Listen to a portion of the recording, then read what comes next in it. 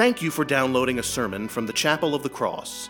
The Chapel of the Cross is a welcoming, growing, and historic Episcopal church in Madison, Mississippi. I hope you will join us on Sundays for worship at 7:30 a.m., 8:45 a.m., 11 a.m., and 5 p.m., with Sunday school for all ages at 10 a.m. I also invite you to connect with the chapel online at chapelofthecrossms.org. Again, thank you for downloading this sermon. We pray it will enrich your walk with Christ. God bless you, and we look forward to welcoming you and your family to the Chapel of the Cross.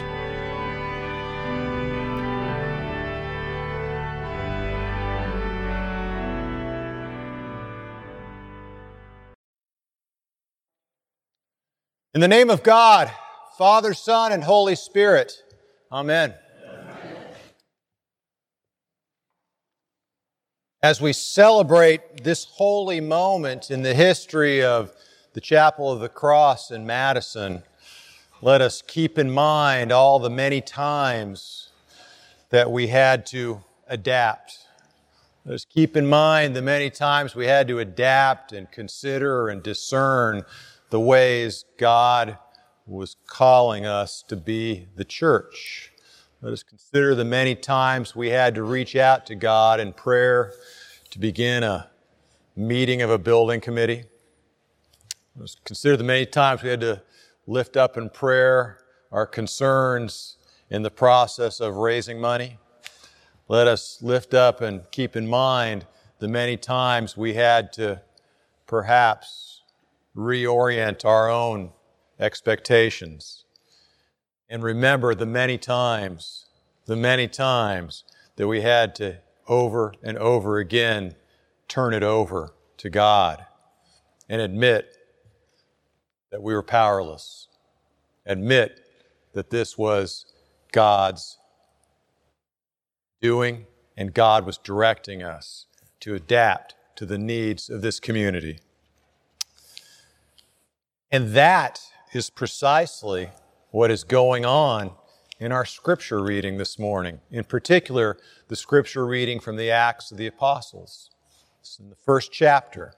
And we're told that the apostles are in a position where they need to call another apostle. They got to replace Judas.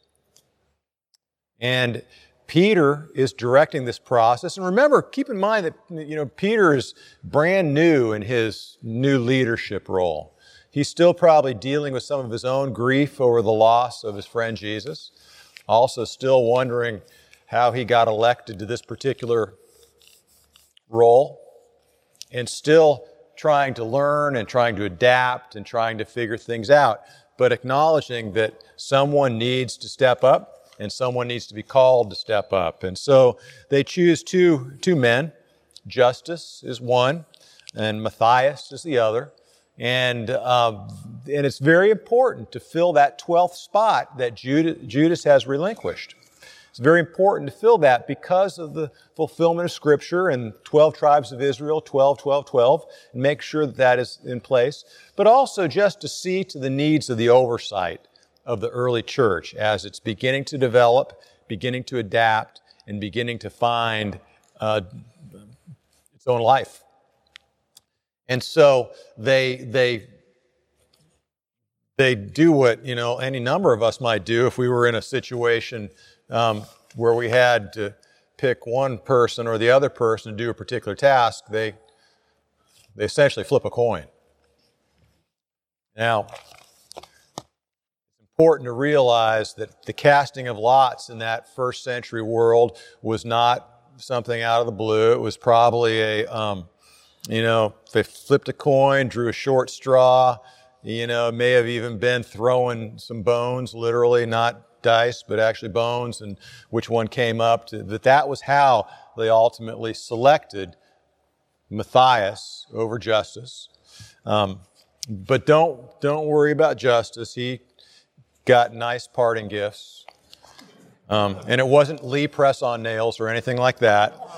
Actually, tradition tells us that, I joked at the early service that he was probably given an honorary degree from a local seminary, but tradition tells us that he got elected bishop in a neighboring diocese. So he would, if that's the case, he would have gotten the honorary degree as well. I can attest to that. So, anyhow, don't worry about Justus. He was taken care of. Matthias was the one who was raised up to be the next apostle, and also don't worry about how that took place. Don't worry about whether it took place of the throwing of dice. Don't worry about whether it took place of the flip of a coin or how that lot was chosen, because we're told before they did that, they did what God's people are supposed to do. They stopped and they prayed. They stopped and they prayed and they offered it up to God. Friends, that's a discernment process. That's what we do. We offer these things up to God and we say, Lord, direct us. Lord, lead us. Lord, guide us. They turned it over to God.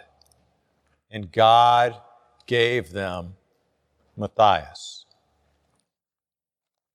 Now, I want to go ahead and throw this out here so that nobody blames the bishop for this. I would never suggest this strategy for anyone going to the boats to play craps or something like that. Okay, to offer up a prayer and expect God to deliver the numbers. But I would offer up and believe that we are called as the body of Christ to turn things over to God and allow God to direct us. I believe we are called to turn things over to God and say, God, where would you have me be next? I do believe we're called to turn things over and say, God, how can we be the body of Christ? And how are you calling us to be the body of Christ at this time in Madison, Mississippi? And that's really what has taken place over a number of years here at the Chapel of the Cross, was that adapting to the needs, looking for what the needs are, looking at the people, the community, the body of Christ in this place and saying, Lord, how are we called to do this? How are we called to do this? How are we called to be the body of Christ? And how would you have us offer this up to God's people? And that's what's taken place. Through prayer and discernment, the people of God came together. Through prayer and discernment, they shared a vision of a new place to worship. They shared a vision that became a mission to build the place, a mission that included fundraising, included design work, included building committees. I suspect painstaking building committees. I've been on those before. I know what it means. Included vestry, included the standing committee of the diocese, included all these different pieces where God's people came together and said, yes, yes, yes. This is what we need to do. This is where we are being led. And this is how we're being called to follow God at this moment.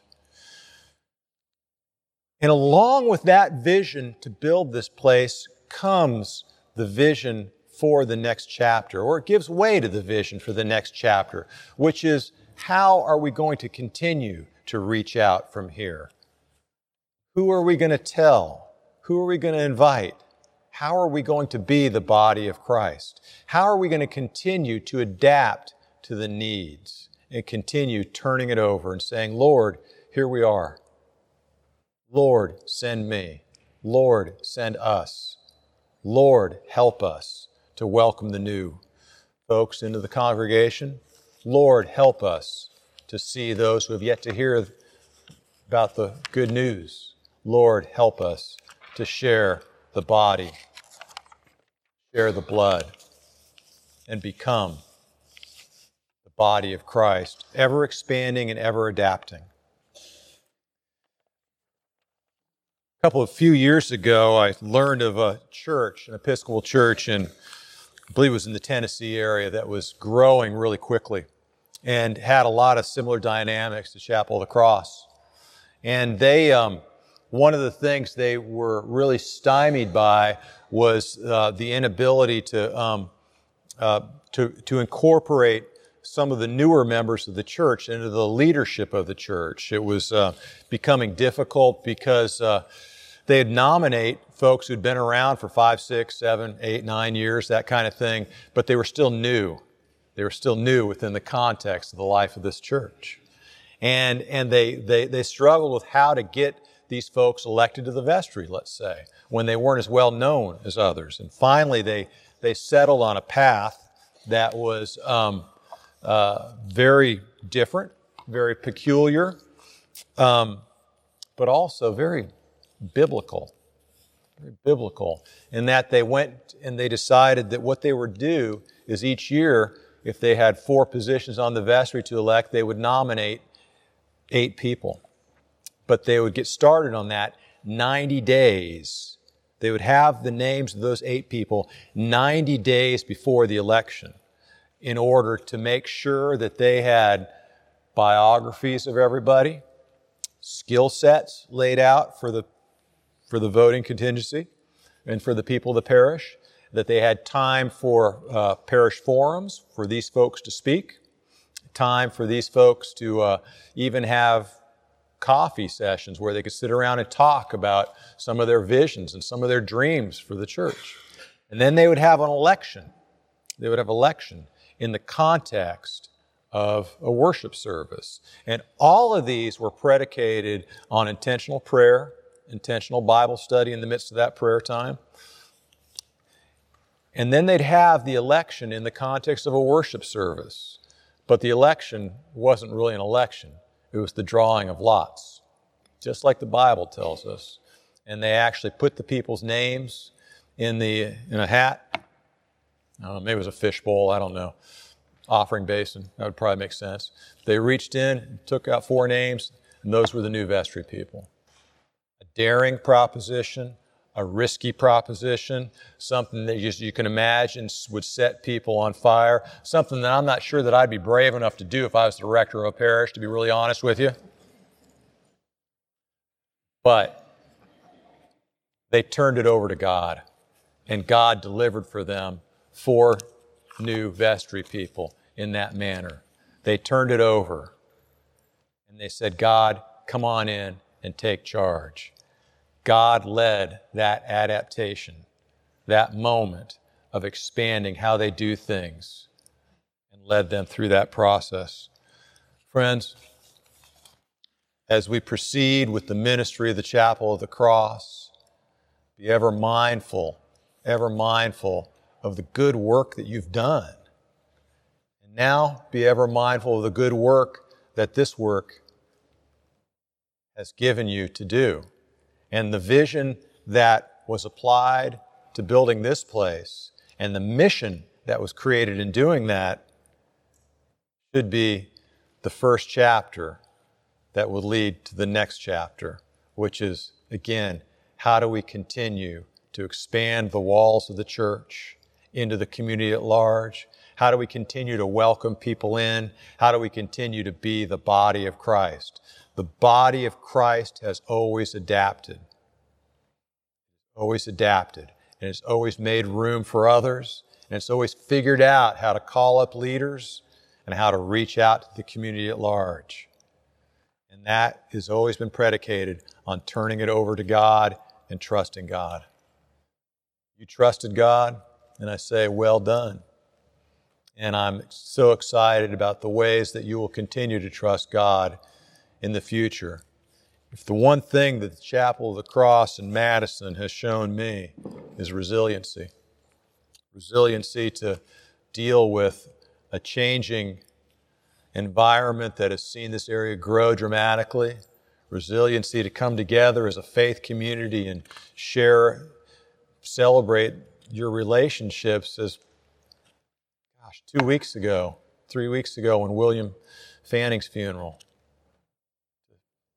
Hold each other up and lift each other up in the midst of some of the most challenging and difficult things.